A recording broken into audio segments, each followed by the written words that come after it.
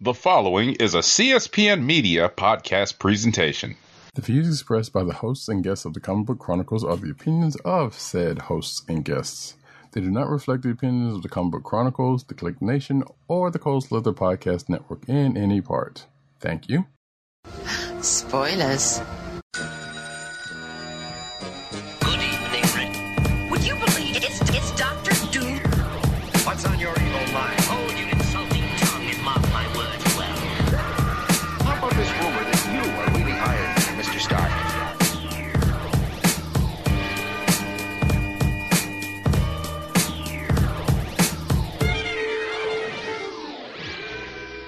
Hello, and welcome to another exciting episode of the Comic Book Chronicles.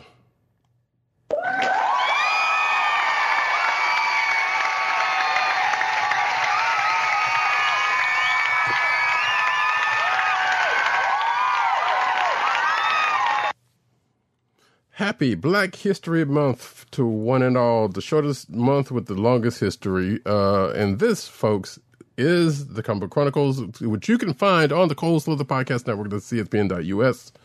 Don't worry. Do it today. Do it today. And you could find us recording on Thursdays nights, every Thursday night, mostly, on the YouTube channel of The Click Nation's YouTube channel. That's youtube.com/TheClickNation and twitch.tv/Comic Book Chronicles. Make sure to click like, subscribe, and leave us all the fabulous 5-star reviews. Indeed. But never mind all that. I am your host, Radicat. You can find me on Radicat. You can find me on Twitter at Radicat. You can find me on Twitter or News Nerds Need on Twitter. You can also find me at CBCaps on Instagram. I was wondering when he was going to get to that part. Switch it up. South Carolina with Columbia down the way.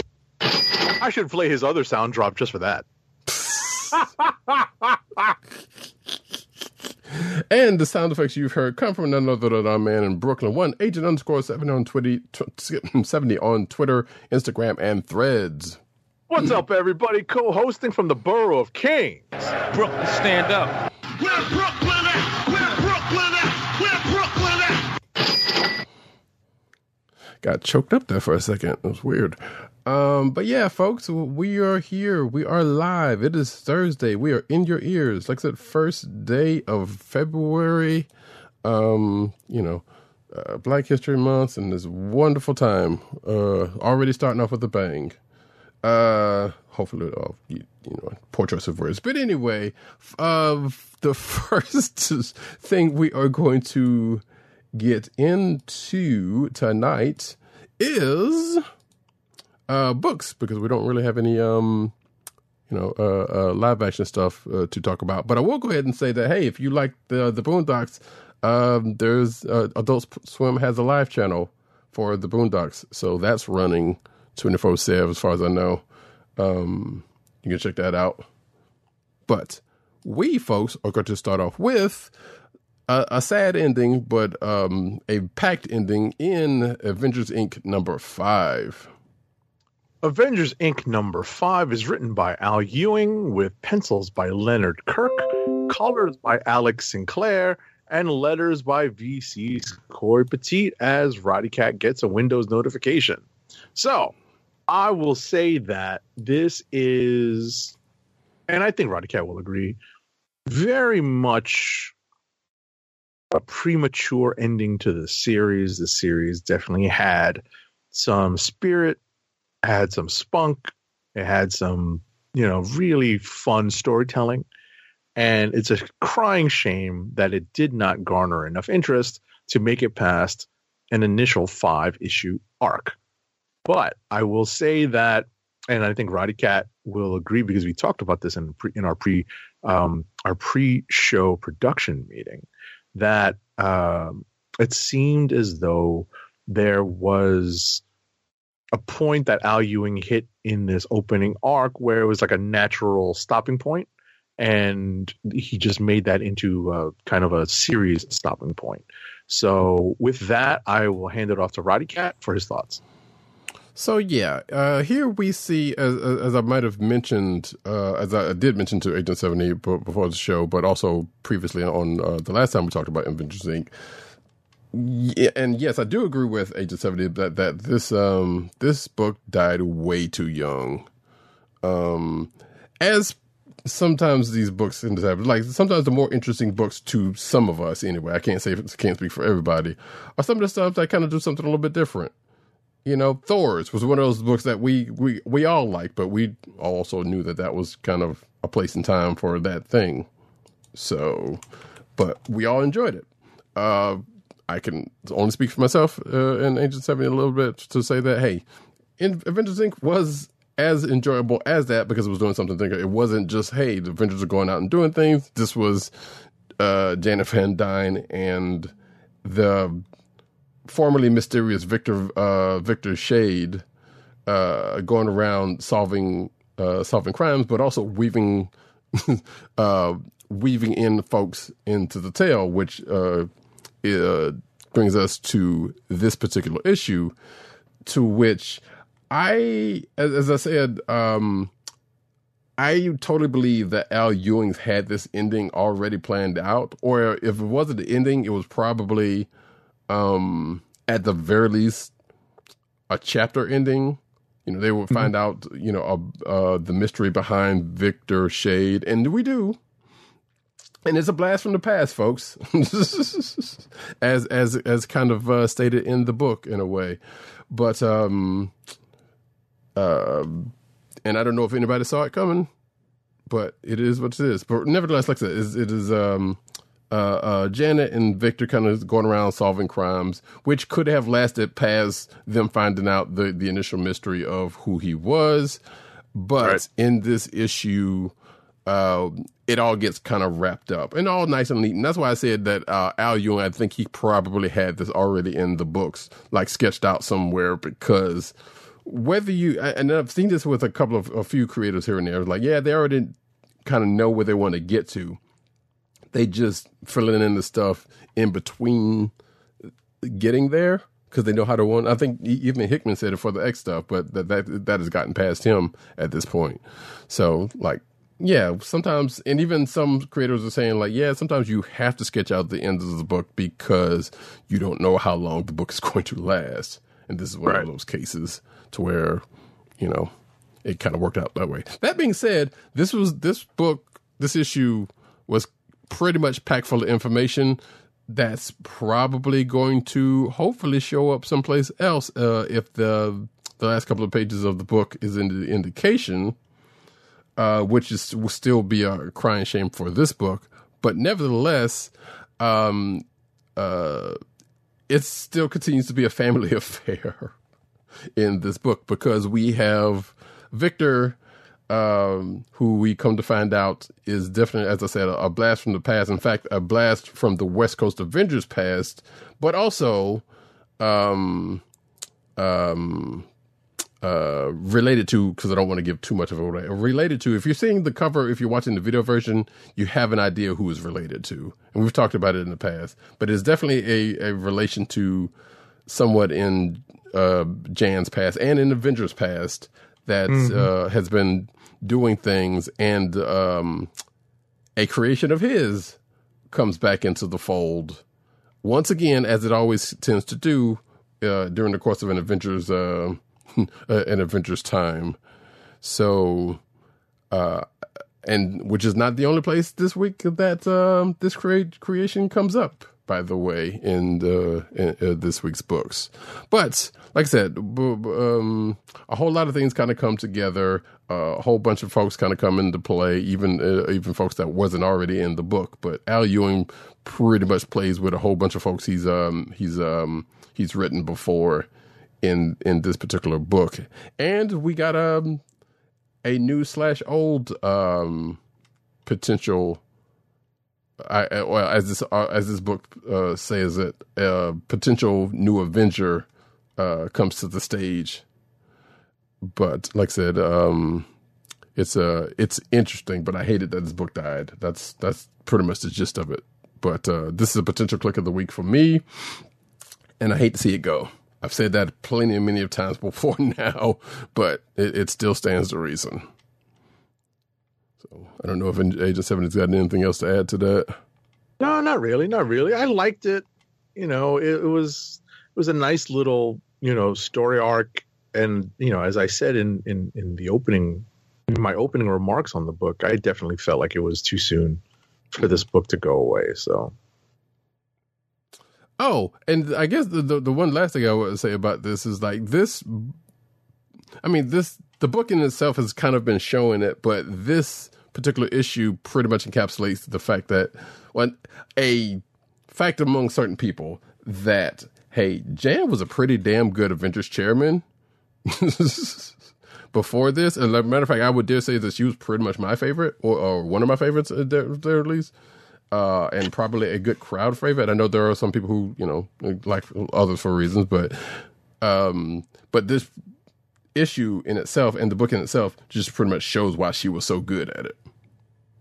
Oh, she came to it at a point in Avengers history where they needed a nice change in direction. They had kind of grown a little stagnant in terms of their leadership, and it was a nice change. Obviously, it was the 80s, and, the 80s had its own kind of cultural shifts in it as well. So I think it all sort of kind of went hand in hand, the cultural shifts as well as some of the shifts that were being mirrored in the comics. So I think Jan's chairwomanship is, look back on pretty fondly because of when it happened and the people who are coming of age now, like Al Ewing, who came of age then, that is, who are coming who are coming to a certain type of writer age, let's say, like a level of seniority where they're calling some of the shots, or they can pitch stories that are more likely to get accepted. Those are the writers who grew up in that age. So it's interesting that they might revisit that particular era to try to look for inspiration. Right, but also in also that it was a growth for Janet as well, because one, while she is an original or founding member of the Avengers, during her time she was just kind of there on the side and being all flirty and whatnot, and during the years up until the point to where she ended up being the chairperson, she was kind of that up until around that time, and that's when her growth kind of came in. Right. Like I said, hand in hand with like the era of Working Girl. You know what I mean? Yeah, so, sure. That's my point, right? Like this particular phase of the character's career happened in the 80s. And, like I said, there's a certain movement in the air when it came to, certain level of empowerment in the 80s. Obviously, we've taken steps sideways, upwards, downwards, and backwards since, but that was that's what was going on in the 80s. Right. So, that being said, though, yeah, I would still say this. It's only 5 issues. This book is worth a check out, but yeah, I hated that it died so early, because it could have, if it had the space to grow, it probably would have blossomed into something cool, as it already was. So, but like I said, there are things in it that's probably going to prop up somewhere else, and probably under Al Ewing's hand. So we shall see how that works out. Next up, though, we're going to stay in the Avengers corner with Avengers Twilight Book 2. As they're calling it. Right. Avengers Twilight, I call it number 2, is written by Chip Zdarsky, with art by Daniel Acuna and letters by VC's Corey Petit. So we pick up right where we left off. It's kind of fun that we're getting this issue like a week after, or 2 weeks after? 2 weeks after, I think. 2 weeks after getting the first issue. And it's kind of fun that we're getting these semi-rapid fire. And, we pick up essentially where we left off with Steve Rogers newly remade in super soldier form, and he's back in action, busting heads on the street, low level stuff. But the defenders, or these erstwhile defenders, are making plans to try to wake up the general populace And, obviously there are corporate and other even more sinister forces at work trying to stop them and head them off. And, what we find is even more, I guess, world building is the best way to put it. A lot of the semi-dystopian world that we thought might be, in place gets filled in more in this issue. We get to find out, who's really in charge, who's running the country, where some of these, let's say, possibly legacy heroes, possibly legacy identities have gone, into whose hands those legacy identities may or may not have fallen. We get to see a possible new quote unquote bullseye. We don't know who that is, right? We also see what happens to some of the younger heroes that kind of aged out of being heroes, as it were. But Cap is on a mission to kind of, restoke the dream, as it were, relight the fire. And it turns out, in very much an allegory to current times, his message falls on mostly deaf ears, which is obviously a shock to Captain America's system. But it's the way it always is. Every story's like this with Cap. There's always somebody he reaches. And you get to see who he might be reaching in the pages of this issue. And we'll see how far that goes. Of course, Steve, as always, is unlucky in the love department. I was kind of disappointed to see that part. That's just the way it is, with him. So, but in any event, I'll let Roddy Cat pick up at this point and just give his thoughts. But yeah, I'm enjoying this. This is a potential click of the week for me with another surprise candidate we're about to talk about next. Right. So it's funny that you mentioned about the love business, because one, I wanted to ask, do we know who Rosa is? Is she someone of note, or is just somebody for this particular story? I think it's a new character. For the story? Okay. Yeah. Yeah, I was wondering about that. Also, it's kind of funny that you mentioned that, because I just watched Mission Impossible 3 last night. Okay. And because I was revisiting, because it was like, wait, I was revisiting for reasons that don't really matter at this point. But huh? I'm like, it could have been on TV for all I knew. Actually, it was because I mean, okay. Because Plex has not Plex, Pluto TV has channels where it's true, and I think they have a channel that's just been running Mission Impossible all day, all night, or movies all day. Well, at least the first 4, and also another channel doing the Indiana Jones first 4 movies. So, but I just so happened to be watching that, and I was like, oh yeah, let me actually watch this. to kind of revisit. And in that, and the reason why I bring it up is because Ethan Hunt kind of was having, there was the conversation between him and Luther, with Ethan Hunt and Luther, about not being able to, have a relationship with what they do. And here we see Cap, while not having had a similar conversation, having that said luck because of what he does. Or because of what he's back to doing, I should say, because before this he was not. So that was kind of funny. That being said, this book still has the video game vibe that I was talking about last time, from Marvel's Avengers video game, because in that game, it was Kamala, after some event happened, pretty much got the band back together.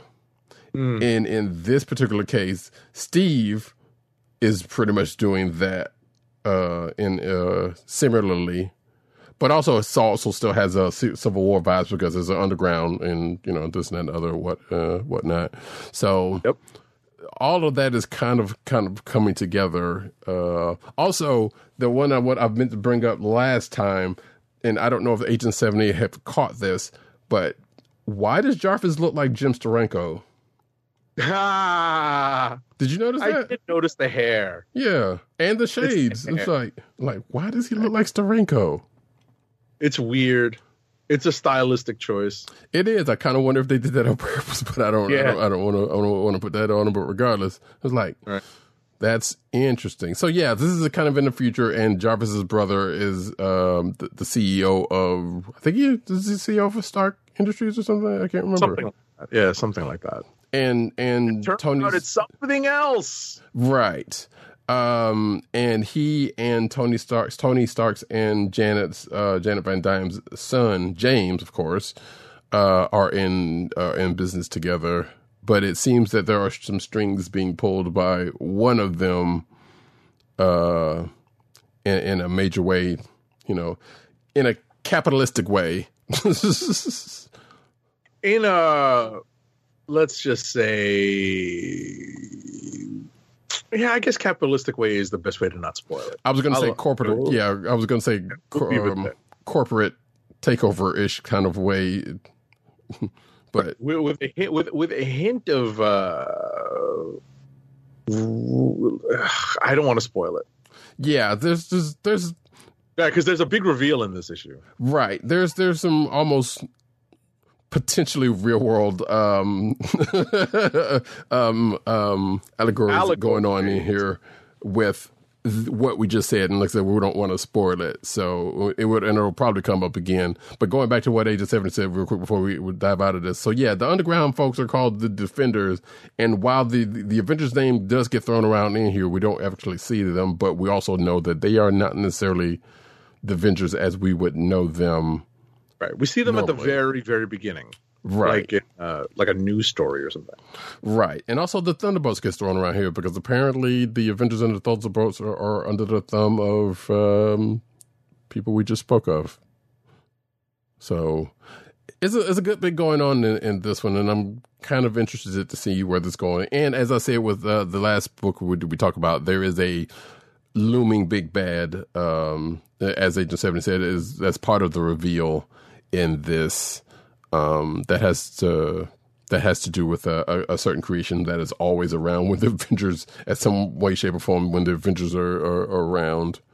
So, yeah, like I said, it's good stuff. I've been enjoying it so far. I'm like, what are they going to do with it? How they're going to, stick this landing is the thing I'm curious about. And like Agent 70 said, these new legacy characters, like, what's their deal?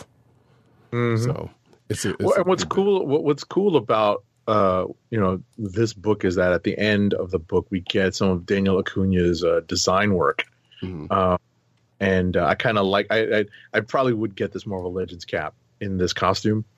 Mm-hmm. If you go to the very end, you see Acuna's designs. I'm like, oh, that's cool.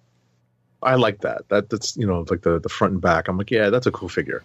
Right. And I think I've said this before also. Acuna is pretty good. Like that run he did of all different Avengers, which they did kind of do some, I can't remember some timey-wimey stuff, but there are definitely some stuff where they kind of sent them off in other places, possibly other dimensions or whatever the case may be. It was kind of fitting for that book. And similarly here, since this was like a potential future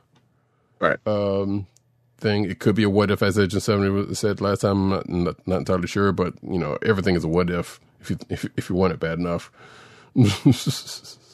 So that being said, yeah, Avengers Twilight's good stuff. We're going to go to the next book and the last book that we have between us, which is under Agent 70's heavy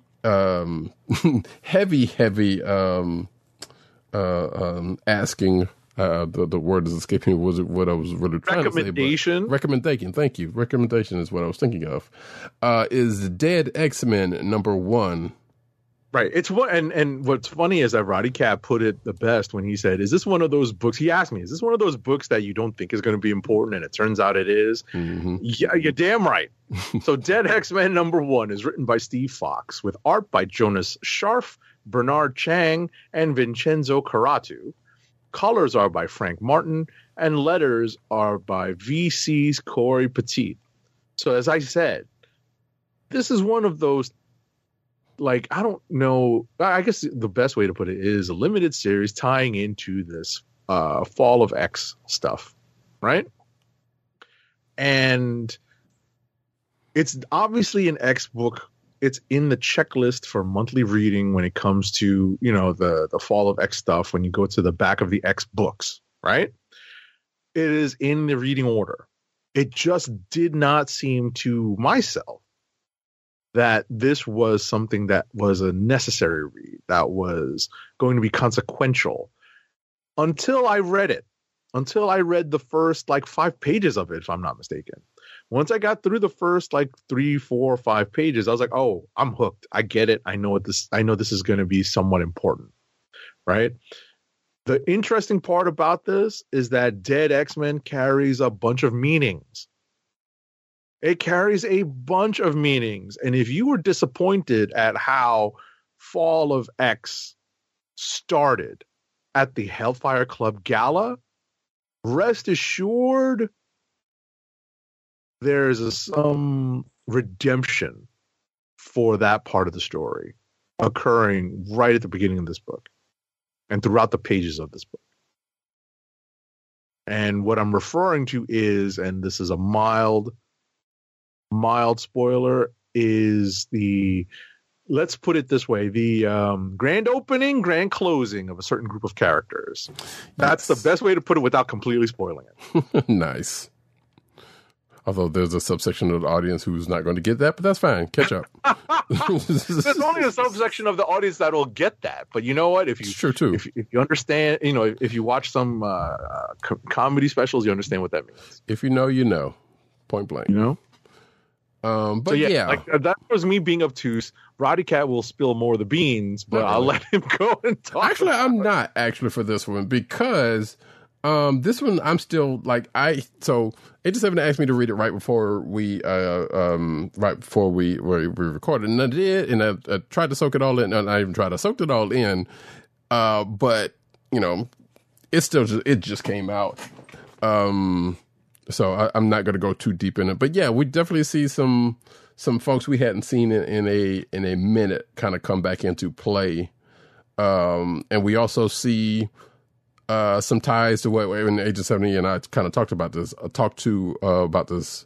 in the form of a plan that one Charles Xavier had kind of mentioned in passing in a fairly recent issue of Immortal X-Men, where we did not know what that was, and here's where the details kind of come into play and are told.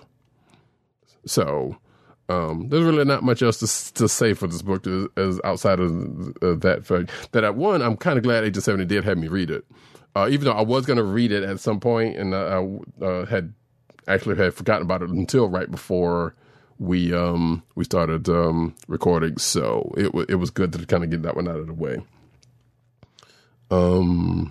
There's still some things in this book also that was there's still some questions, because let it not be an X book of the week and there's not still draw out some questions, for something that's probably going to be answered somewhere in some other book in the next 3 or 4 months. So, but it was good stuff. So I'm definitely glad I read it, to say that. Cool. And like I said, also is a candidate for me. You know what? Yes, I will definitely say that. I will definitely say that. And with that, folks, unless there is anything else we want to... I don't think there is anything else. We're going to go into a rapid fire. No, I think it's time to... well, as I hear myself echo, thank you, voice meter, I'm going to spin up the old minigun for rapid fire review time. I ain't got time to bleed.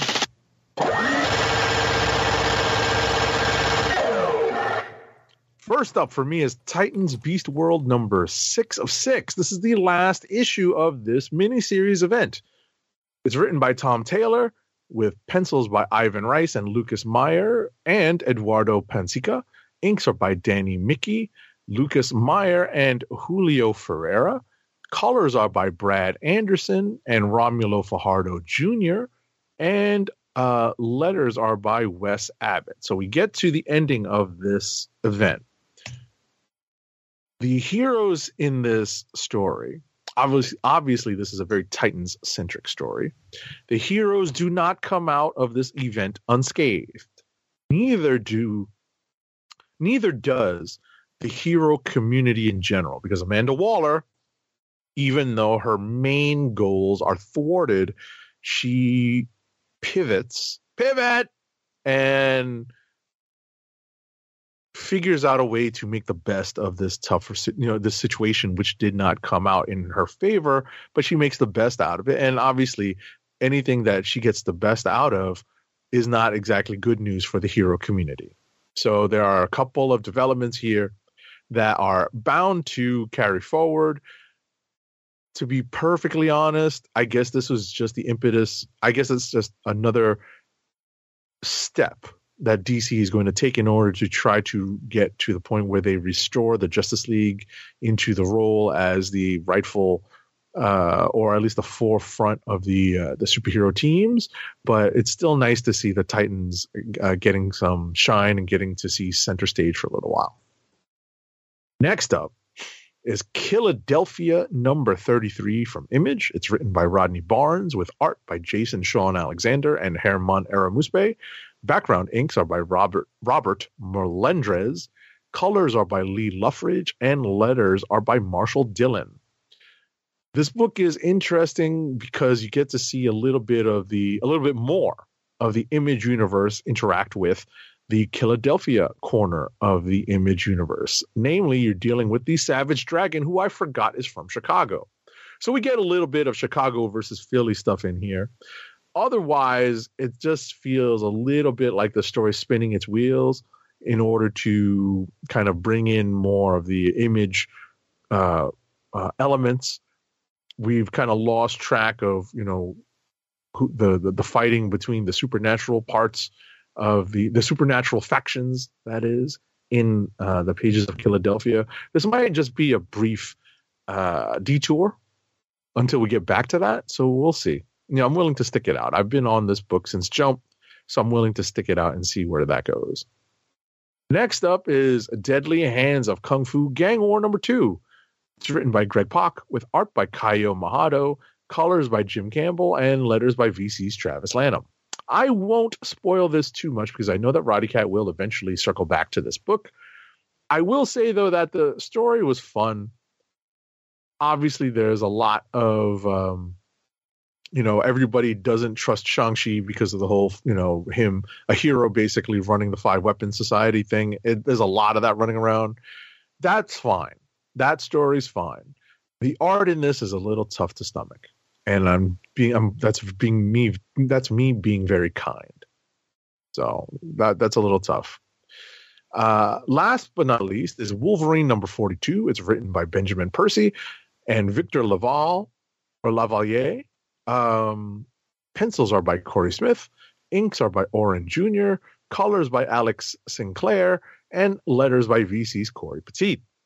Lots of blood and guts in this issue because you've got the army of Sabretooths, or the Sabretooth Nation, or the Sabreteeth, as someone puts it, in this issue, going up against Wolverine and what's left of X-Force, and unfortunately a bunch of,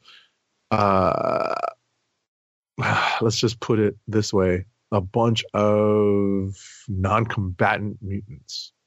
And it does get kind of ugly. It is Wolverine versus Sabretooth at its core, though, so you're going to see lots of blood and guts and lots of people getting killed. But X-Force is able to kind of rally, and we'll see where that and how that continues in the pages of the next issue. And that is it for me. I will say, though, before I pass it to Roddy Cat, I caught up on a couple of books at the end of my readings binge this week or this evening, that being Invincible Iron Man and Guardians of the Galaxy. So I'm up to date and ready for the next issues. And pass it off to Roddy Cat. Cool. Yeah, there's still a couple of books I need to handle with that as well, but I should definitely get into it. First up for me is DC Power 2024. I am not going to go, and I apologize to all of the creative teams involved in this, but I'm not going to go through all of the names of the creative teams in this because there's a lot of them. But I will say who has stories in this book. In the first story, so there are 10 stories in this. The first one is Joe Moline, the Green Lantern's Joe Moline and John Stewart. So this is taking place in the Far Sector corner of the universe. In fact, it takes place directly right after Far Sector. It's kind of like an epilogue. So fans of that book should check this out just for that, because it's a nice little fun story that kind of encaps that. The second story is Thunder and Lightning. That's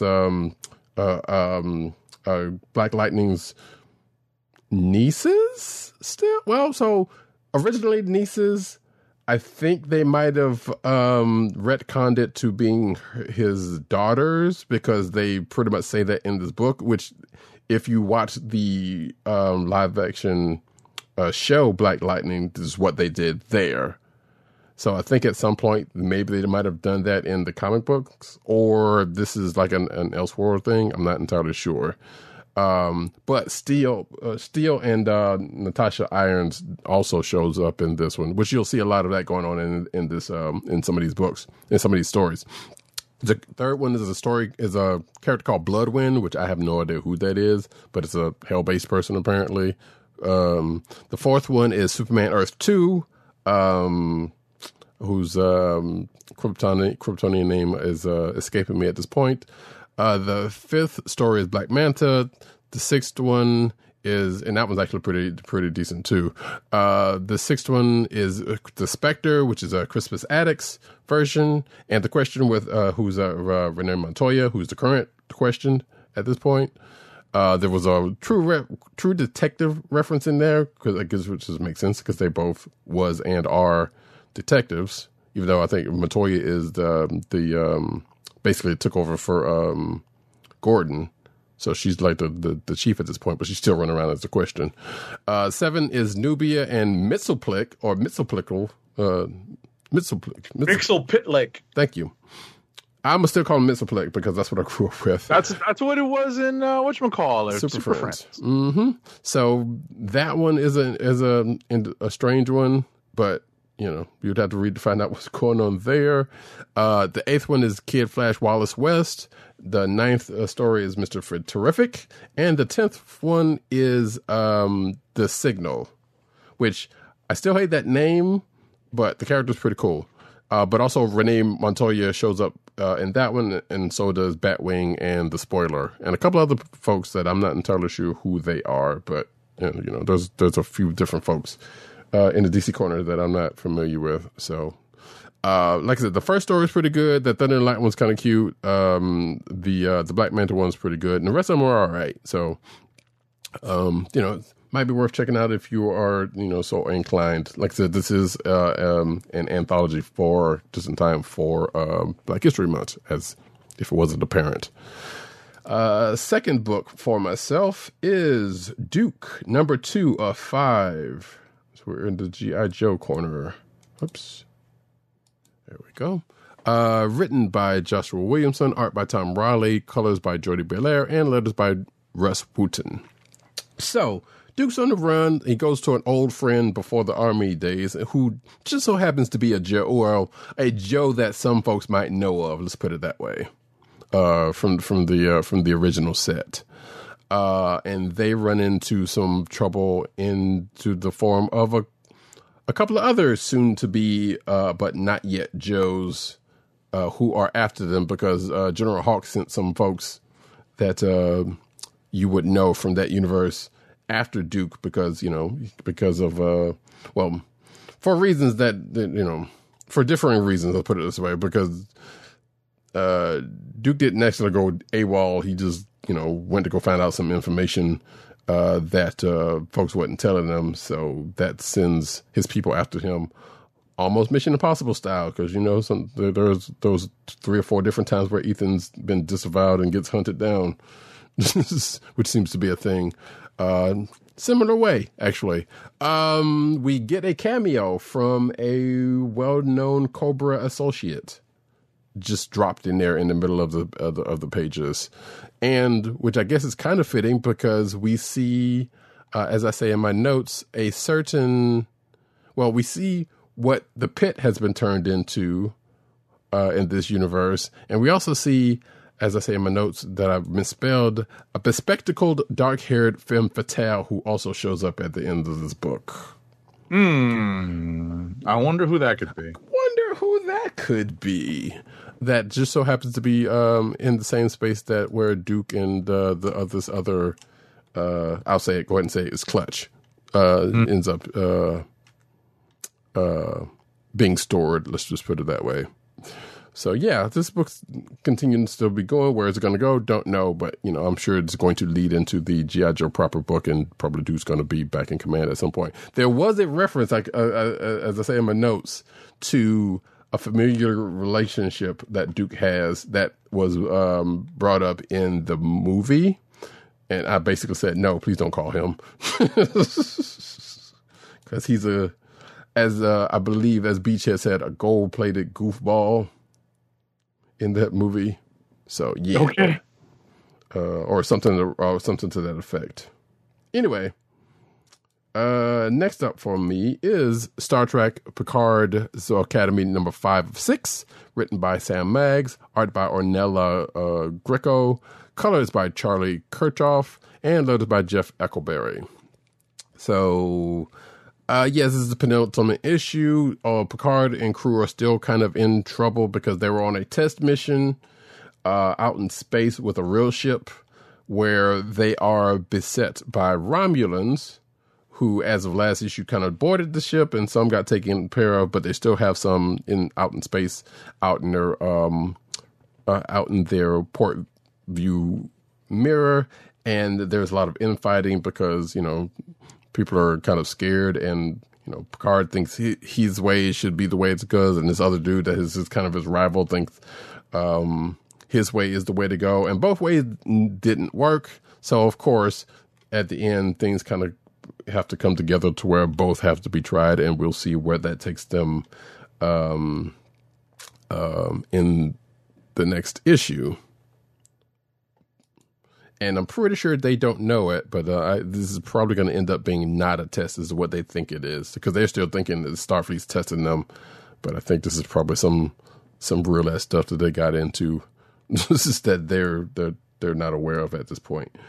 And the last book for myself, which I know Agent 70 attempted to read, but didn't quite get through, was Moon Man number 1 by Mad Solar, which is an imprint of Image Comics.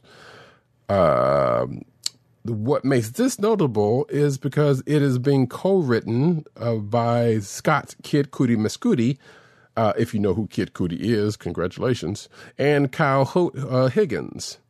The art is being done by Marco Liccardi, colors by Igor Monti, and letters by Hassan Otsmane Alao. So, Agent 7 and I both kind of hit upon a similar issue with this book, in that the art's kind of rough.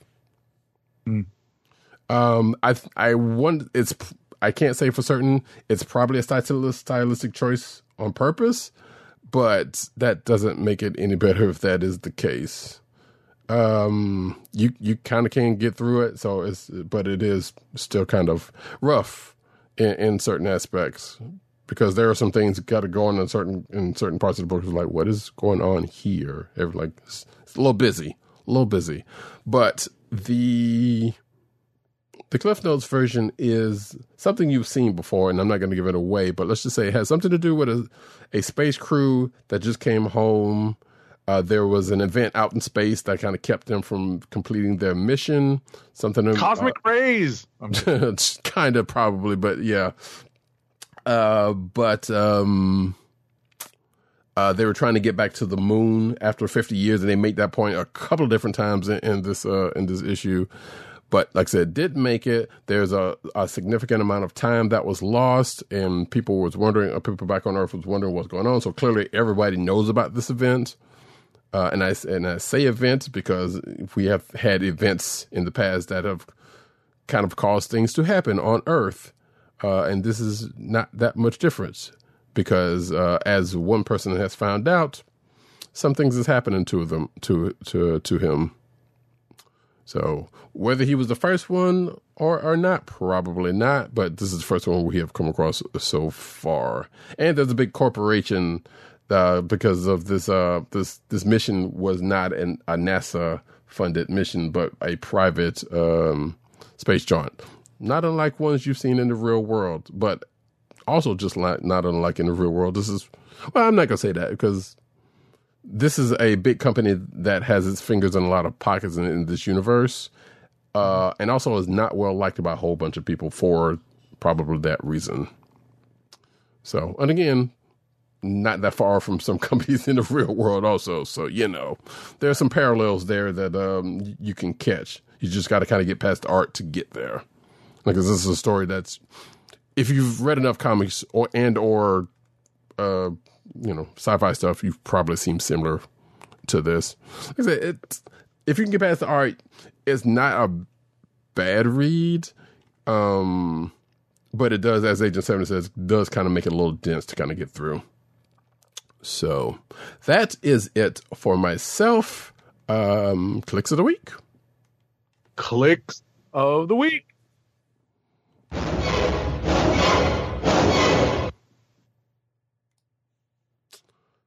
So yeah, I think I assume you're still going with the ones you mentioned earlier. Yeah, those are my candidates.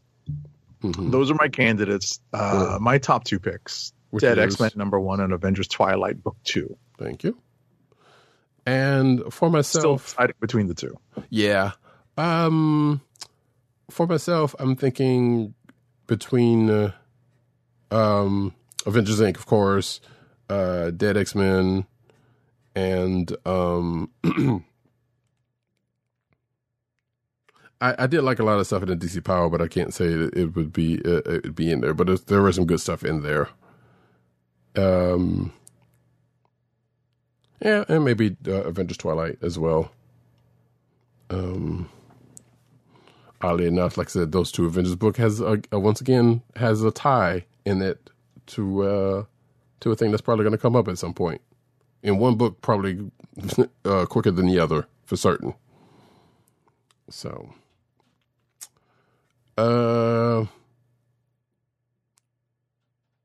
Duke #2 is also all right, but say I'm not sure if I'm prepared to put that in there as a potential, but it was good though.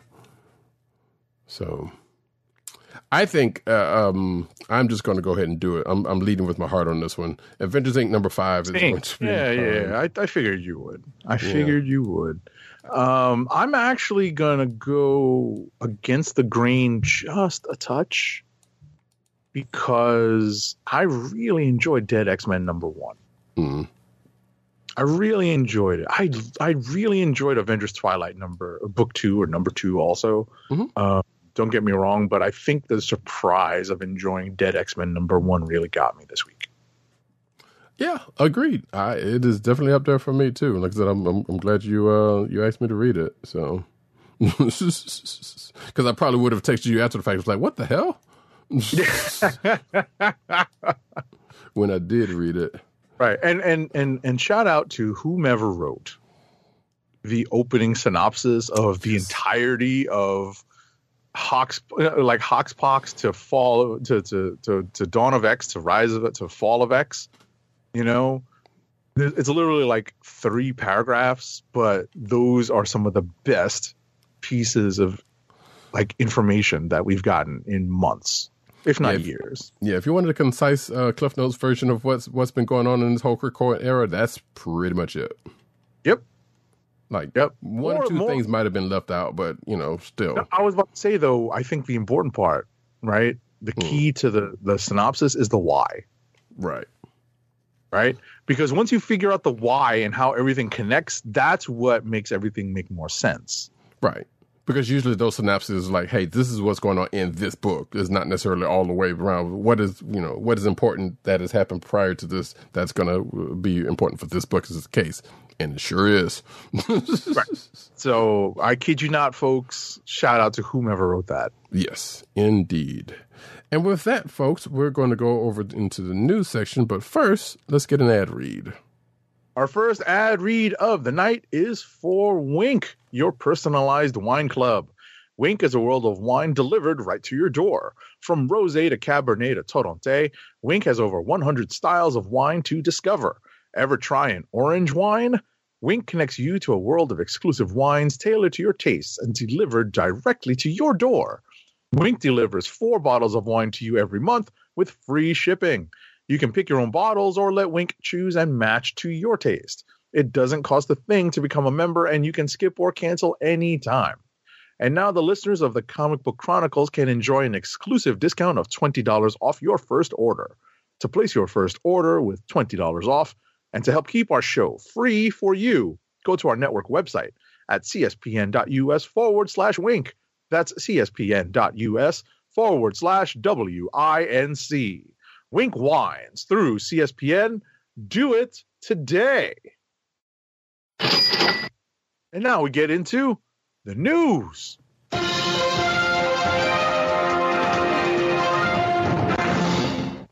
Starting off with cinematic news as we do about this time.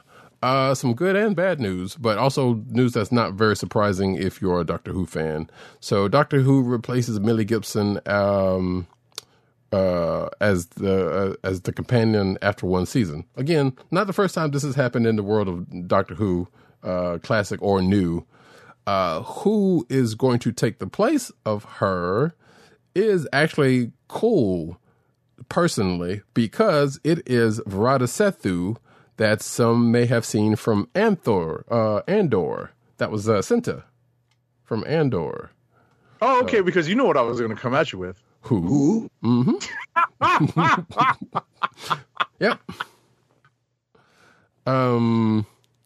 So yeah, so she's so that's who's going to replace Millie Gibson. There's apparently, according to this article, there's no specific reason for Millie Gibson's exit, but apparently the Daily Mirror's reporting suggests that the showrunner Russell T Davies decided to write her out after the first season. Again, not the first time this has happened in the annals of Doctor Who, especially the new Who, but definitely just in general. So if there's going to be something else that comes out from this after that, we'll find out then. But like I said, doesn't seem to be in the news.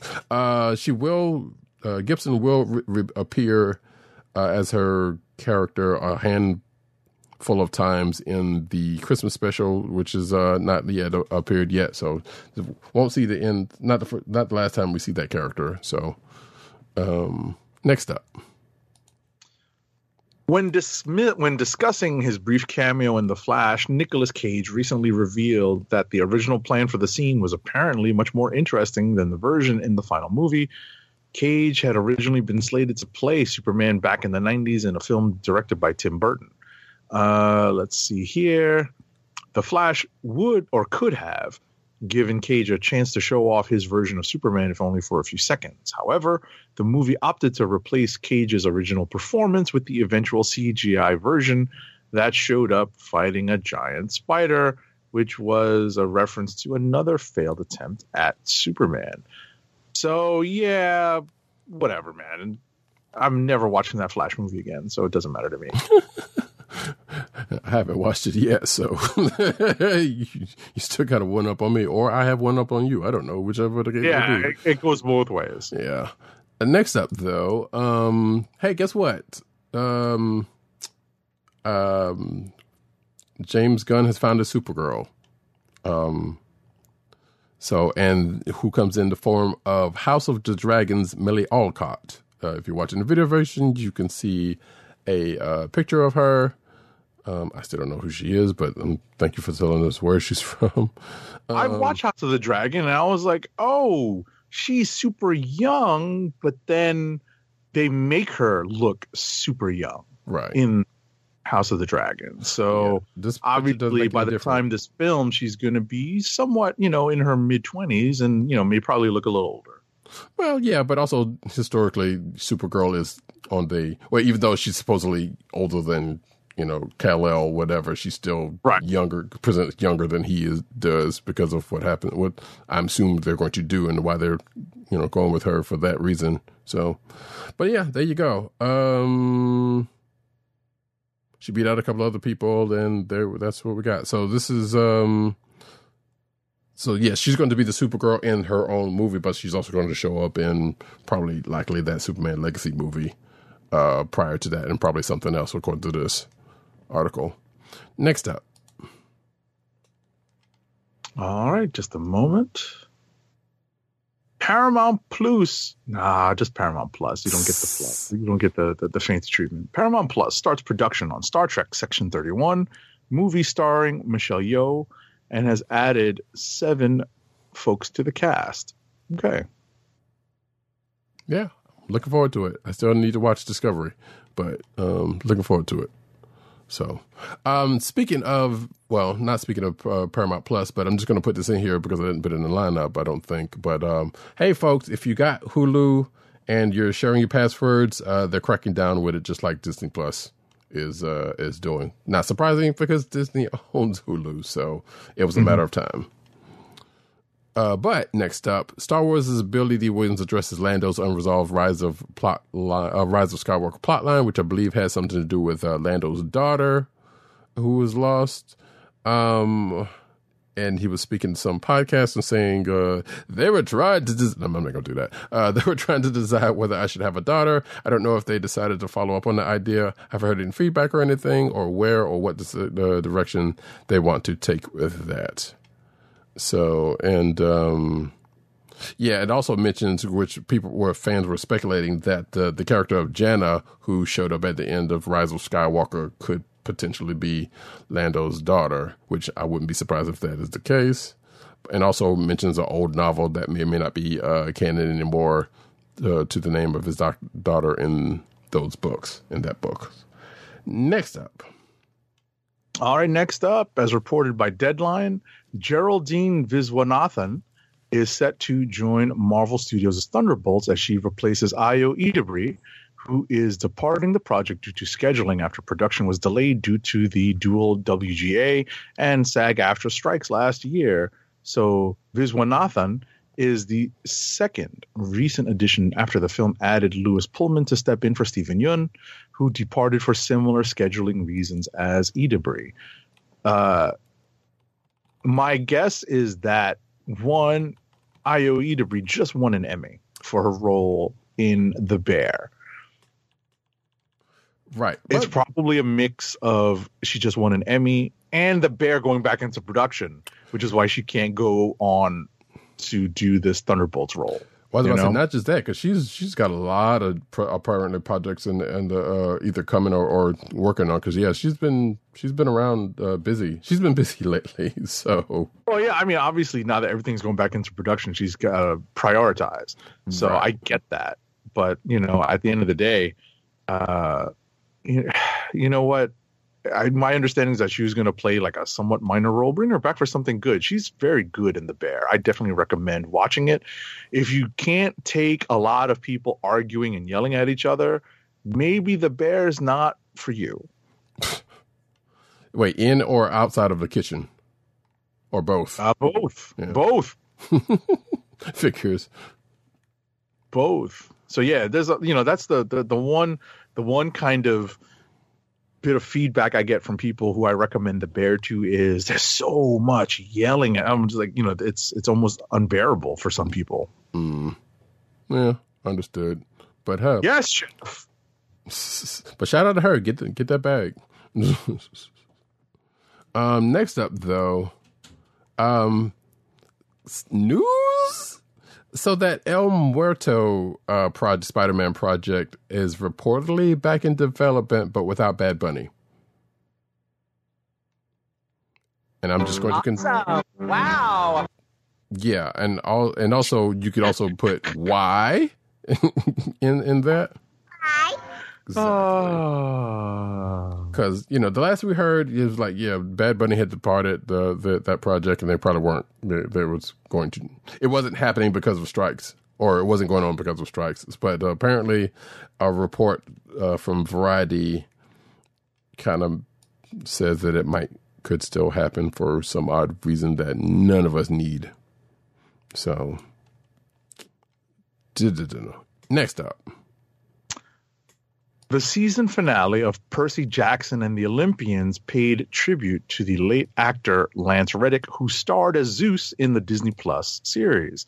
As reported by Deadline, the season 1 finale's credits begin with a title card reading, quote, "in loving memory of Lance Reddick," unquote. The actor, who was also known for his roles in John Wick and The Wire, passed away suddenly from natural causes on March 17th. His appearance in Percy Jackson will be one of his final on-screen performances, as his passing came not long after production ended. Indeed. And also a major character in the video game Destiny 2, or Destiny and Destiny 2. So, next up, according to Matthew Vaughn, there's a Kick-Ass reboot and Kingsman 3 are both ready to go, apparently. And Matthew Vaughn has been out there talking a lot lately. For reasons, one of which actually had to do with that Millie Alcott story that we talked about, because I think he was talking about, it was like, you know, okay, they cast her, but who's directing? I figured the director, blah blah blah blah, whatever, it doesn't matter. So yeah, there's probably going to be, and actually I know he's got that new movie with her in it, Argyle, which also has Henry Cavill in it. You know, so if you liked his other stuff, this, from what I've seen of it, seems like is going to be a lot of those kind of shenanigans still in it. This Kingsman movie were actually pretty good. I think there's only one that I hadn't seen. And that was the origin one. Those are pretty fun, and Kick-Ass is what it is. So, next up. Alrighty. We're getting the return of a funny character from the original Ghostbusters movie. That being William Atherton's sneering, nosy EPA inspector, Walter Peck. And that character apparently is returning in Ghostbusters Frozen Empire. Okay. Not only that, this man has no penis, but also Janine's coming back. Right. So you might get a Ghostbusters What Do You Want? Yep. Annie Potts. That's cool. Yep. So that's cool. I still hadn't seen the previous one, so but, it's not terrible. You do all right watching it. It's not like something you need to rush to, but if you want to watch this movie, then yeah, sure, you should watch that one. Actually, I hadn't seen Answer the Call either, but yeah, it is what it is. We're gonna get. Well, no, we're not. Sorry, we're not there yet. I jumped the gun. Godzilla Minus One earns more than $100 million globally. Cool beans. And also, exactly. According to this article, there was an update saying from Deadline that reported that the film has now become the third highest grossing foreign language film of all time in the U.S., surpassing 2002's Hero and 2019's Parasite. The top spot belonging to still actually Crouching Tiger and Hidden Dragon. There's no and in that. I don't know why I put that in there. And 1997's Life is Beautiful. So, yeah. Not the only Godzilla news that we have here.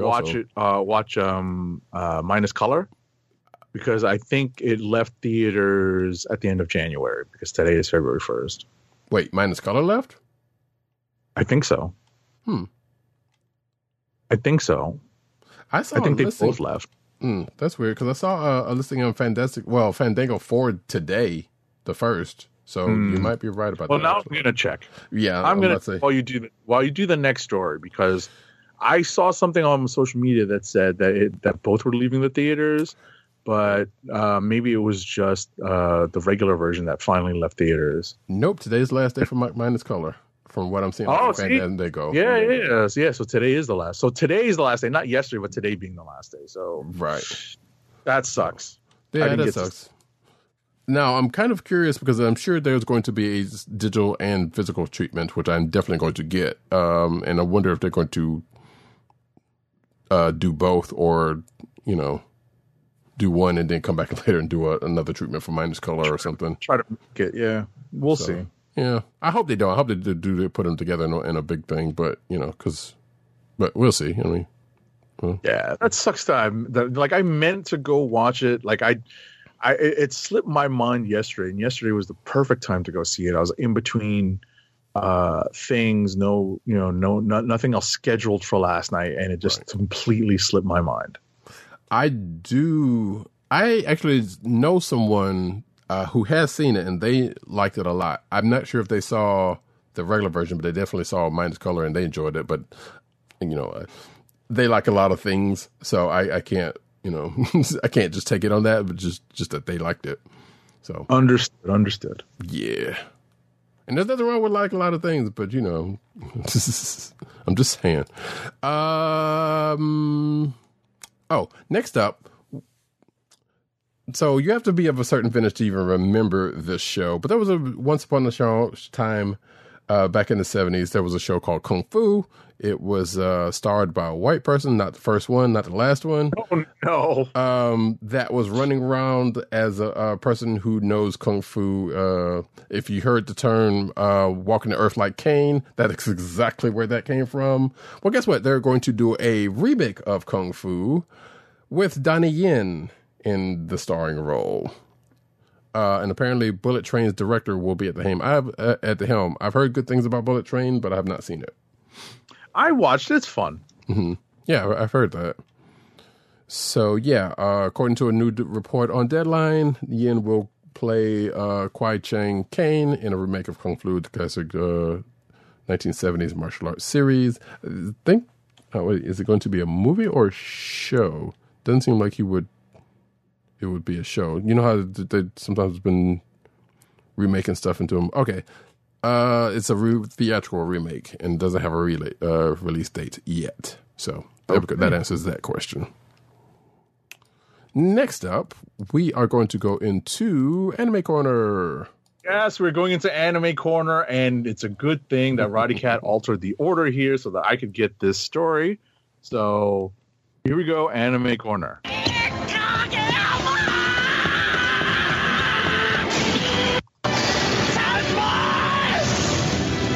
We're playing all of them.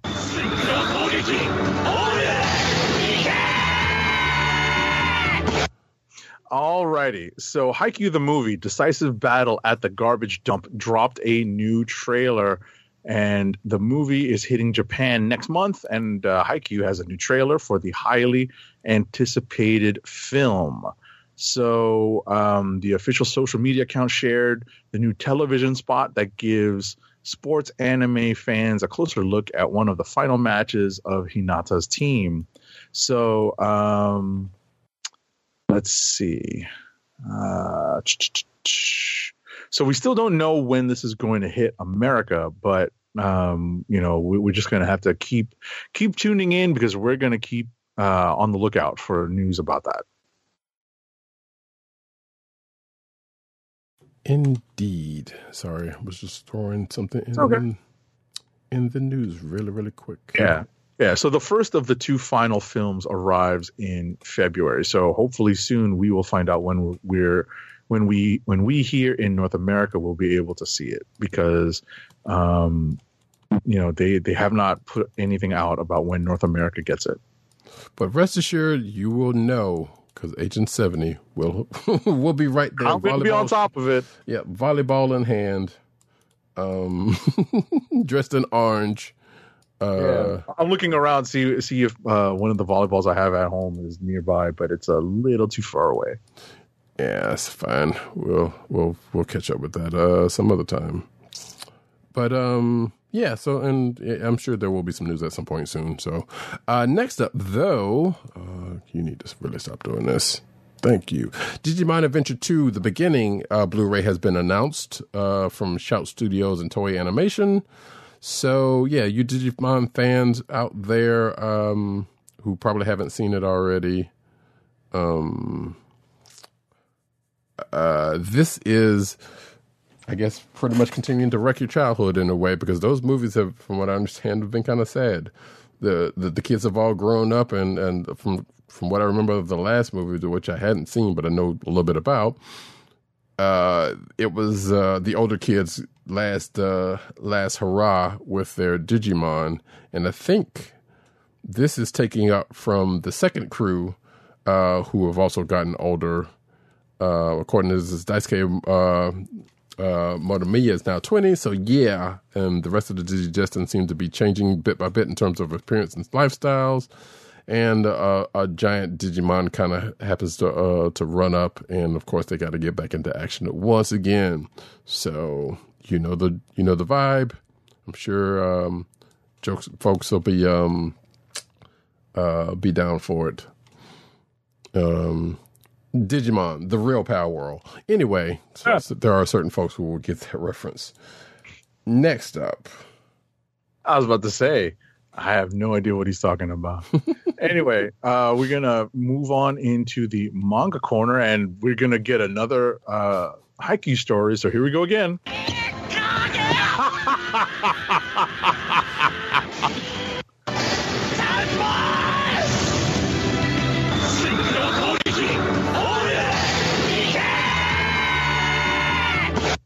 So the Haikyuu manga gets a new one-shot on February 5th. So this year's 9th issue of Shueisha's Weekly Shonen Jump magazine revealed that Haruichi Furudate will pen a new one-shot for the Haikyuu manga that Shueisha will publish in the magazine's 10th issue on February 5th. The 16-page chapter will have a color page and will commemorate the upcoming Haikyuu film. The chapter will tell a, quote, different angle, unquote, to the Karasu no Hai versus Nekoma High showdown. Okay. And unlike Agent 70, I have no idea what that's talking about, but sure. I wish I had gotten I could have gotten the transition a little bit smoother there, but that was on me. I was in a hurry. But cool. Next up, though, Dragon Ball announces special Death Note collaboration. So, I don't know about you. I would not want Vegeta to get his hands on the Death Note because we know who would be the first one to catch it.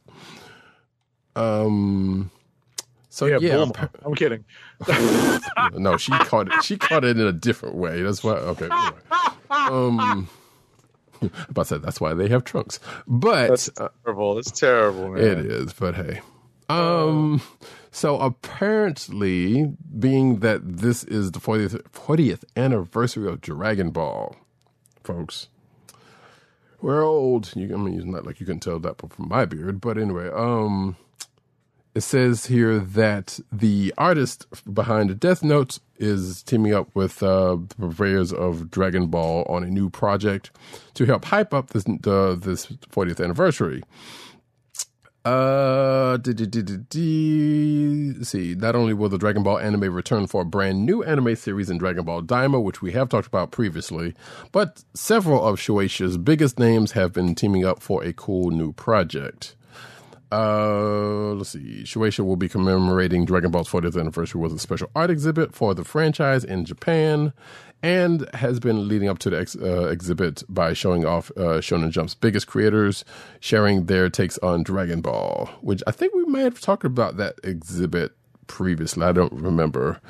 But yeah, a lot of remixing of covers and from other creators, including Takeshi Obata of Death Note. So if you're in Japan and want to send us some pictures from that exhibit, if you can, hey, please, by all means do, because we're not going to be able to see it unless someone does that. Is there anything else to it? Nope, doesn't seem like. Next up.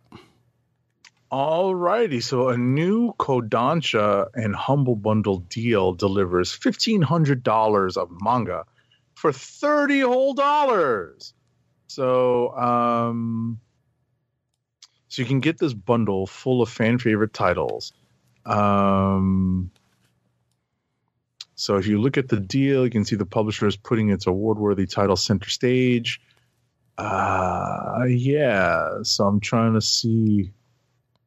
Yeah. I'm so from Vinland Saga to Witch Hat Atelier, you have 20 days to purchase this gift. I want to see a list of them. You have to click through the go to the bottom of the thing and click through. Oh, see the Kodansha deal? I gotcha.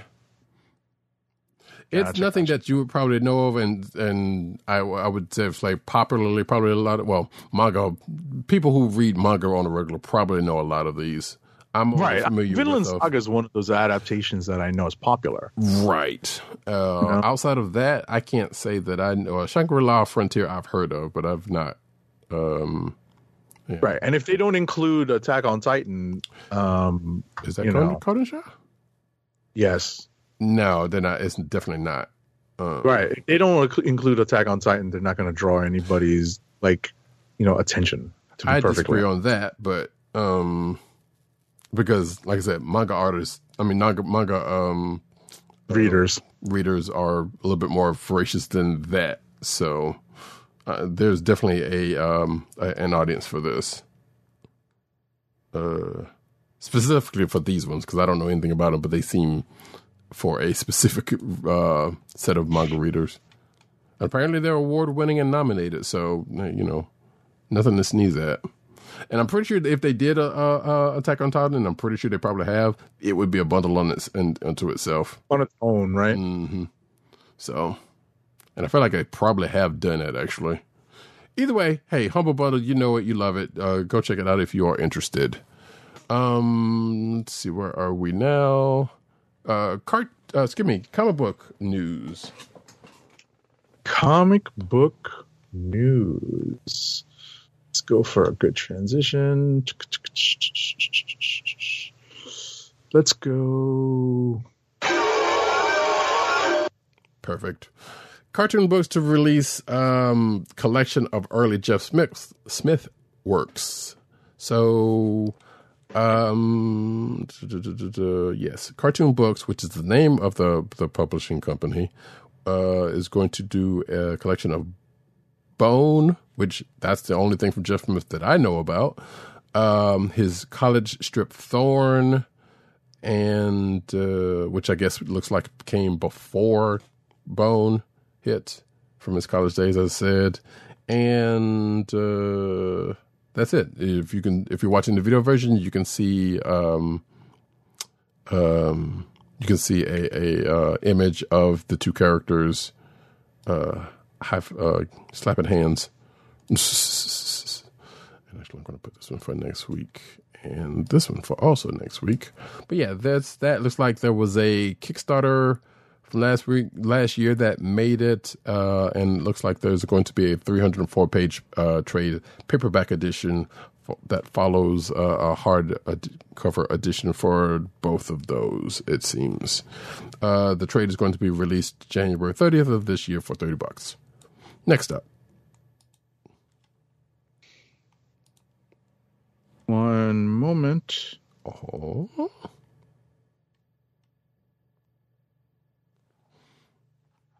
Starscream versus Soundwave decides the Decepticons leader in a major change to Transformers lore. So this is solicitations. This is from solicitations from April's Transformers number 7, which promises a fight between Starscream and Soundwave to determine once and for all who leads the Decepticons.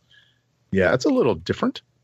It is, but this version of Transformers has been pretty much leading up to it. So I wasn't surprised by this one, seeing this was the case. There was another article that I neglected to put in that was also from solicitations that had to do with Corporate Commander, and I felt like that one was slightly more spoilery than this one, even though solicitations by their very nation are kind of spoilerish in a way.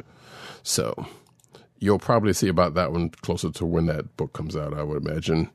But this is something I did not know was a thing, but the next epic chapter of the Nacelle-verse begins in April with RoboForce number 1. So apparently Nacelle, who we actually talked about last week, funny enough, and I think what kind of made me look into some things, purveyors of the toys that made us, the movies that made us, et cetera, et cetera, et cetera, have been dipping their hands into comic book publishing and other things, including a streaming comedy channel, apparently, from what I found out. But yeah, this is their collaboration with Oni Press, and this is their first book out of that. RoboForce number 1. According to this article, the must-read first issue putting the 22nd century's most advanced robot strike force into the milestone comic book debut. And I believe RoboForce is a property before now. Like, it's not a new property. I feel like I've seen this elsewhere. Like it has a tour line somewhere, but I can't remember if it's the case. RoboForce number 1 is going to come out April 17th, 2024. And there's a little synopsis as to... there's also a little synopsis of it, but also it says here that the comic series leads into a direct animated series also by the Nacelle Company, which is co-produced by Brian Volk Weiss of Nacelle and $7 Productions. Dwayne, y'all know him, The Rock Johnson, Danny Garcia, Hiram Garcia, and Brian Gerwitz. So, like I said, I was looking through the Nacelle versus other projects, and there are some, if you are of a certain vintage, notable inclusions here, such as Sectars, Warriors of Symbion, Cowboys of Moo Mesa. The Great Garloo is probably the only one that I don't know of. Power Lords and Biker Mice from Mars, which I know is also getting a book. All of these are actually getting a book. But that is the way they are coming out. And the writer for those books are Melissa Flores. If you're watching the video version, you can see that and all of those characters in their glory. So apparently Nacelle's doing it big, or continuing to do it big. Mm-hmm. So good on them. Apparently Ryan Reynolds is executive producing on that Biker Mice from Mars thing, and I can't say that I'm surprised by that one. Next up, Spider-Boy attempts to write his own theme song in this preview for Spider-Boy number 3. Really? You know, that's all I got to say. Really? Yeah. I mean, I get it. I get it. Well, I'm glad you do, because I still am having trouble getting it. Listen, Slot said if the people didn't want to buy it, they wouldn't have bought it. So apparently they're still buying Spider-Boy. He's right. You know, and it's not a knock against that at all, but still, people are going to buy silly stuff anyway. And when we could have had a goddamn Avengers Inc. book continue to be the case. Anyway. Yes, I'm still salty about that. Next up, though, which I should have moved to the... Man, this site is so slow to load. There we go. I should have moved this, but Mickey and Friends celebrate 60 years of Avengers and X-Men. So yeah, I've already shown a bunch of their variant covers from when we talked about Amazing Spider-Man, and they're still going, but there's going to be some more. The reason why I put this one here, because y'all know me, I'm a fan of West Coast Avengers, so I had to show the West Coast Avengers Disney Mickey Mouse and folks cover, which is which takes up from West Coast Avengers number 1. So if you're watching the video versions, you can see that right there, with Disney characters in the I would say appropriate costumings, I guess. And there's also an X-Men one, which I'm also showing right now, which looks like I don't know what cover this is. This is the Havoc cover. Gotcha. I guess that's the first appearance of Havoc. Minnie Mouse is Dazzler, and I guess that's the last one that they put out here. You will probably see some of these again, because these are variant covers for Amazing Spider-Man and X-Men. Nope, no, these are all the Amazing Spider-Man variant covers, as they have been. So, which is a weird choice for them to put them on, because those covers have nothing to do with Spider-Man. So, with the exception of 1 or 2 that they've done. So that's kind of funny. Next up. Right. So interestingly, there's a concept over at Marvel called Black, White, and Red. When you're dealing with some of the heroes or characters even that get things a little bloody, right? So now they've brought it over to the Star Wars corner, and they're doing Star Wars Darth Maul, right? Interestingly, They've done Darth Vader black, white, and red before. Now they're doing Darth Maul black, white, and red, but they're doing 4 issues of it. Which they've done. Yeah, because I think that last Darth Vader one, I believe, was a couple of issues. Interesting. The most notable thing about here, obviously, with the cover schemes that they put in here, that is pretty much Darth Maul's colors anyway. So right. It all checks out. But yeah, I wanted to check out that Darth Vader one. I'm glad this reminded me of that one. Anywho, next up, some news that I found particularly interesting, even though I think I have all of them. Sex Criminals is going to be collected into a complete edition. As this site finally loads up, you can see what looks to be the cover of the edition if you're watching the video version. So yeah, Matt Fraction and Chip Zdarsky's notable works will be collected in its entirety, issues 1 through 30, and the one-shot special edition number 69 into a massive paperback compendium edition this March from Image Comics. So there you go, folks. Does it say? It'll be available March 27th and 26th and 27th. I'm looking for a price for this thing. I don't see a price, so there you go. I'm sure, yeah, it'll probably be upwards of 30, 40, 50. Next up. Suicide Squad Kill the Justice League has been pulled offline after a bizarre game-beating bug. The servers were operational for just an hour before players started encountering the issue.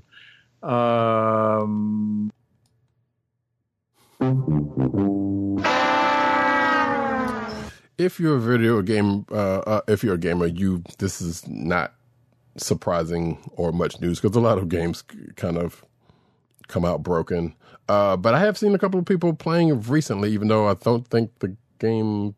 Well, I guess the game came out today or yesterday, or I guess if you bought in earlier or something. I'm not entirely sure.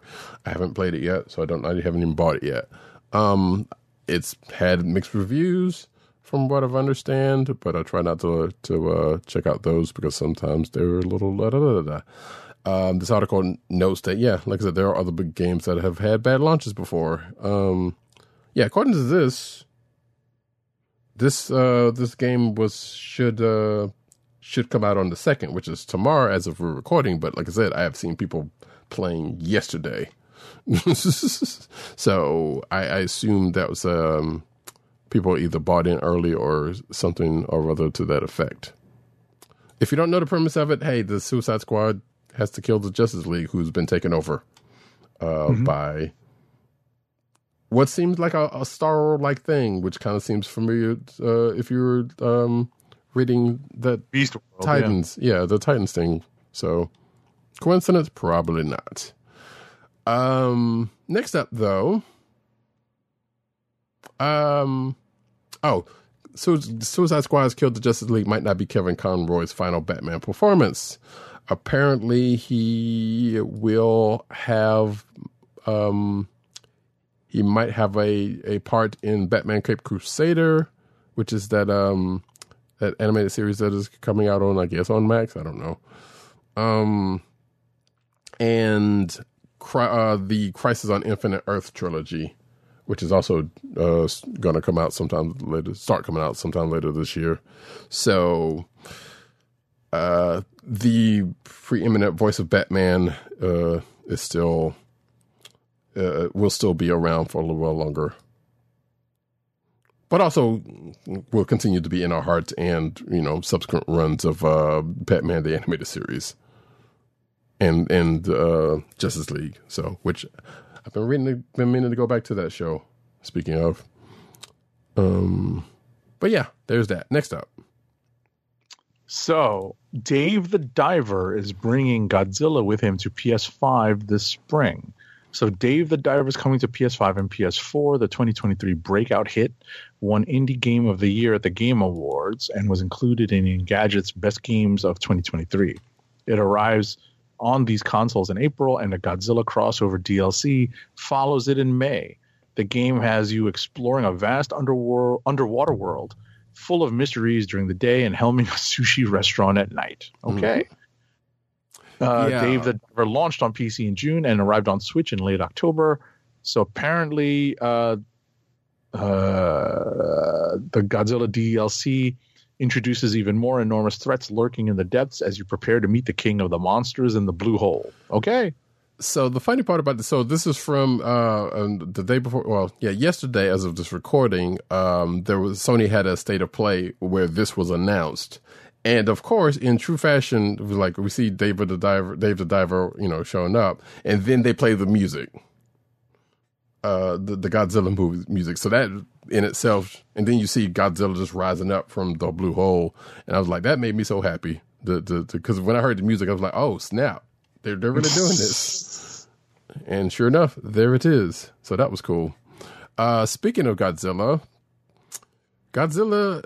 how would you like to see some Godzilla in a children's book?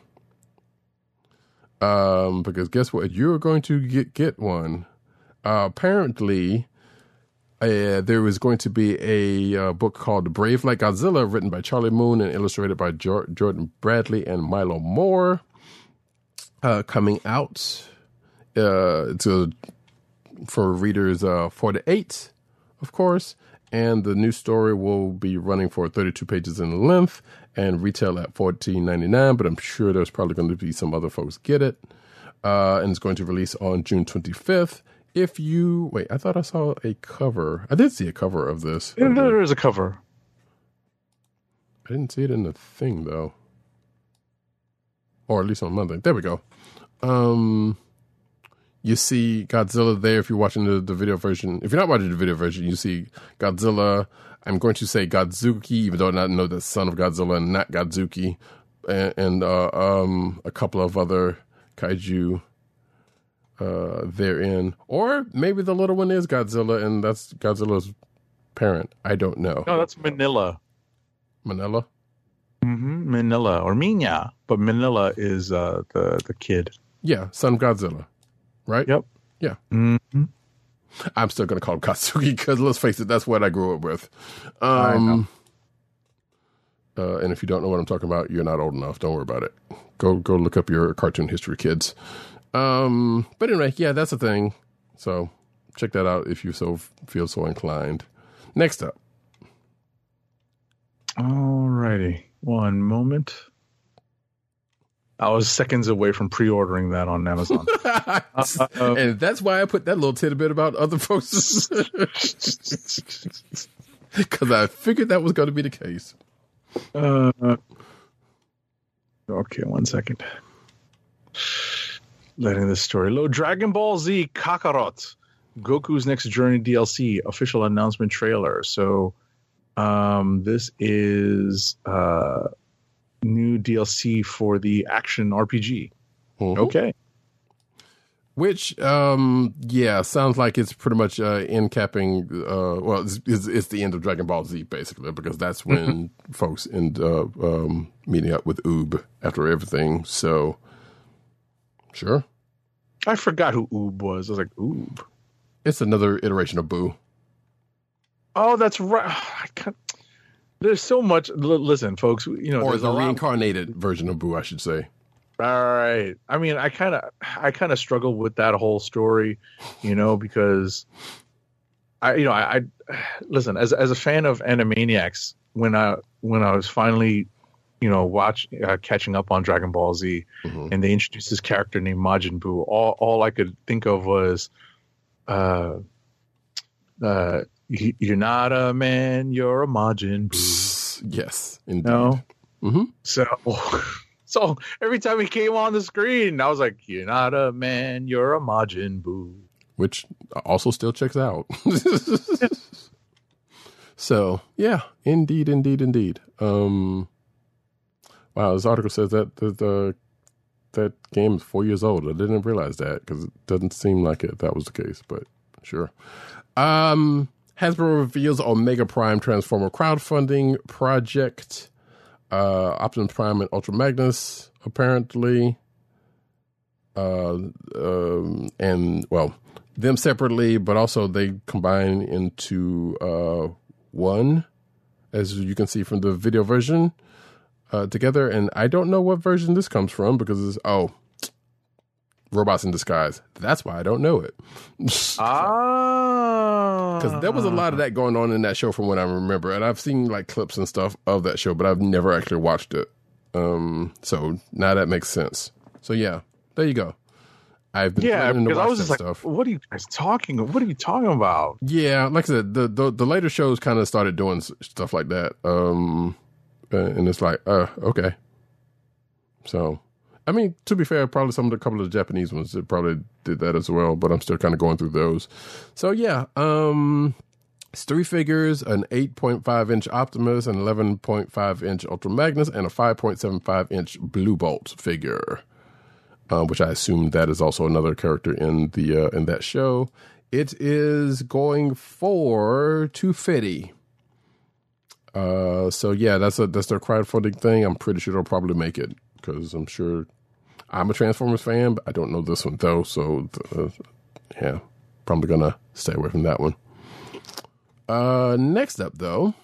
All right, last but not least, so let me get this article open because I was too busy trying to figure out who the hell Omega Supreme, like Omega Prime was. Mm-hmm. I was reading the article, like what? Mm-hmm. So Wheeljack, first look at Autobot multi-pack figure from Transformers Generation Selects set.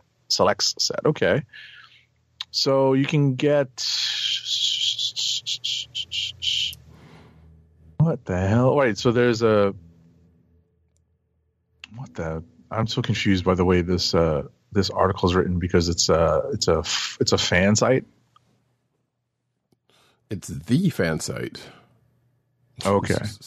All right. So they're putting out a Wheeljack in this Transformers Generation Selects group of figures. So take a look, folks. Yeah, so Select is like the Marvel Selects version of Transformers. It's not quite the Masterpiece, which is the more pricier, more intricate ones, but this is like the, I guess, base level priced ones. So cool. I was almost about to call them the cheap version, but that's not right. That wouldn't be right at all. Right. But yeah, it's a multi-pack, so I guess it's a couple of different versions of Wheeljack, and apparently they have some other G1s and ones that they've already put out here already. So cool. I thought they were with the set, but or maybe they are. There's a Hound and Trailblazer here. So, but anyway, so there is that, folks. If you are so interested in variant covers, there are 3 others that are down on the list in the show notes that if you want to check out. Particularly one from Ms. Marvel's upcoming miniseries. But like I said, you can check all of that out in the show notes. Let's get to one last ad read. Our last ad read of the night is for Amazon. Keep our podcast free by shopping at Amazon. Visit cspn.us, then click the Keep Our Podcast Free link at the top of the page. From there, scroll down and click on the Amazon link to shop. Purchase items from Amazon as you normally would, whether it's books, music, electronics, jewelry, apparel, or Marvel Legends. For every purchase made on Amazon through our link, Amazon sends the CSPN a payment that helps us keep the Comic Book Chronicles podcast free for our listeners at no extra cost to you. Amazon.com through CSPN.us. Do it today. By the way, yes, the X-Men 97 cartoon Nightcrawler is out in pre-order. Oh, okay. And you can get that on Hasbro Plus, Entertainment Earth, Big Bad Toy Store, and Amazon. So you can jump on that. I'd say Nightcrawler, but the entire wave is up. But Nightcrawler is the figure I want to get. So that's what I pre-ordered. Gotcha. None of those folks are sponsoring us, just letting y'all know that it's out there in places. Well, except for Amazon, but that's exactly. I was about to say, like Big Bad. No, we just mentioned that as an option. Yeah. And folks, that is it for this here episode of this here show. Yeah, we'll be back next Thursday. Same bat time, same bat channel. Hopefully slightly earlier, but things happen. Sometimes we get to talk before the show, pre-production things kind of happen. I am Radicat. You can find me at Radicat on Twitter. You can find me at News Nerds Need on Twitter. You can find me at CBCaps on Instagram. Agent_70 on Twitter, Instagram, and Threads. PCN_Dirt on Twitter, PopCultureNet on Twitter, PopCultureNetwork.com is all his umbrella sites therein. And Tim, DOGG98 on Twitter, CB Cron on Twitter, which I need to talk to him about getting a hold of that, which is the Comic Book Chronicles Twitter account. I know it's X. I don't care. I'm still going to call it Twitter. Fight me. Thank you. You can also find Tim over at The Click Nation on Twitter. That's TheClickNation.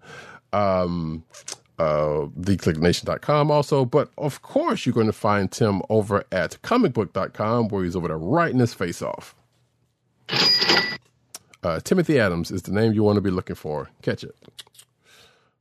You can find this here podcast on the Coastal Little Podcast Network. That's CSPN.us. Do it today. You could also find us on your podcast perusal place of choice, whether it be Google Play, Apple iTunes, aka Apple Podcasts, Spotify, or the Coastal Little Podcast Network SoundCloud page. Make sure to click like, subscribe, and leave us all the positive 5-star reviews, especially on Apple Podcasts. Sometimes I realize I have a camera on me, and I'm just looking every which way but loose, and just I'm not looking at where I'm supposed to be. But that's fine. Y'all understand.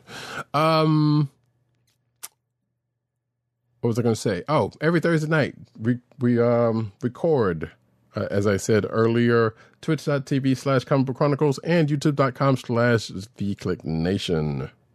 Make sure to click like, subscribe, and hit that notification button so you know when we are broadcasting live and in living color. Speaking of that, I saw a couple of episodes of that lately after watching I'm Gonna Get You Sucker, so that was kind of funny.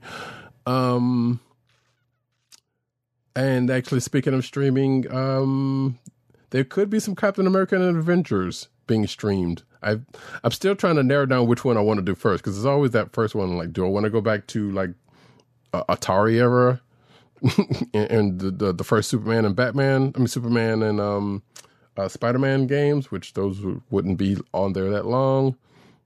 Do I want to do Captain America and Avengers, which sounds like that might be the move, even though I've done it on my own kind of channel? We shall see. But folks, more streams are coming, rest assured. And with that, folks, this has been the Comic Book Chronicles. Peace. Peace. One. And knowing is half the battle.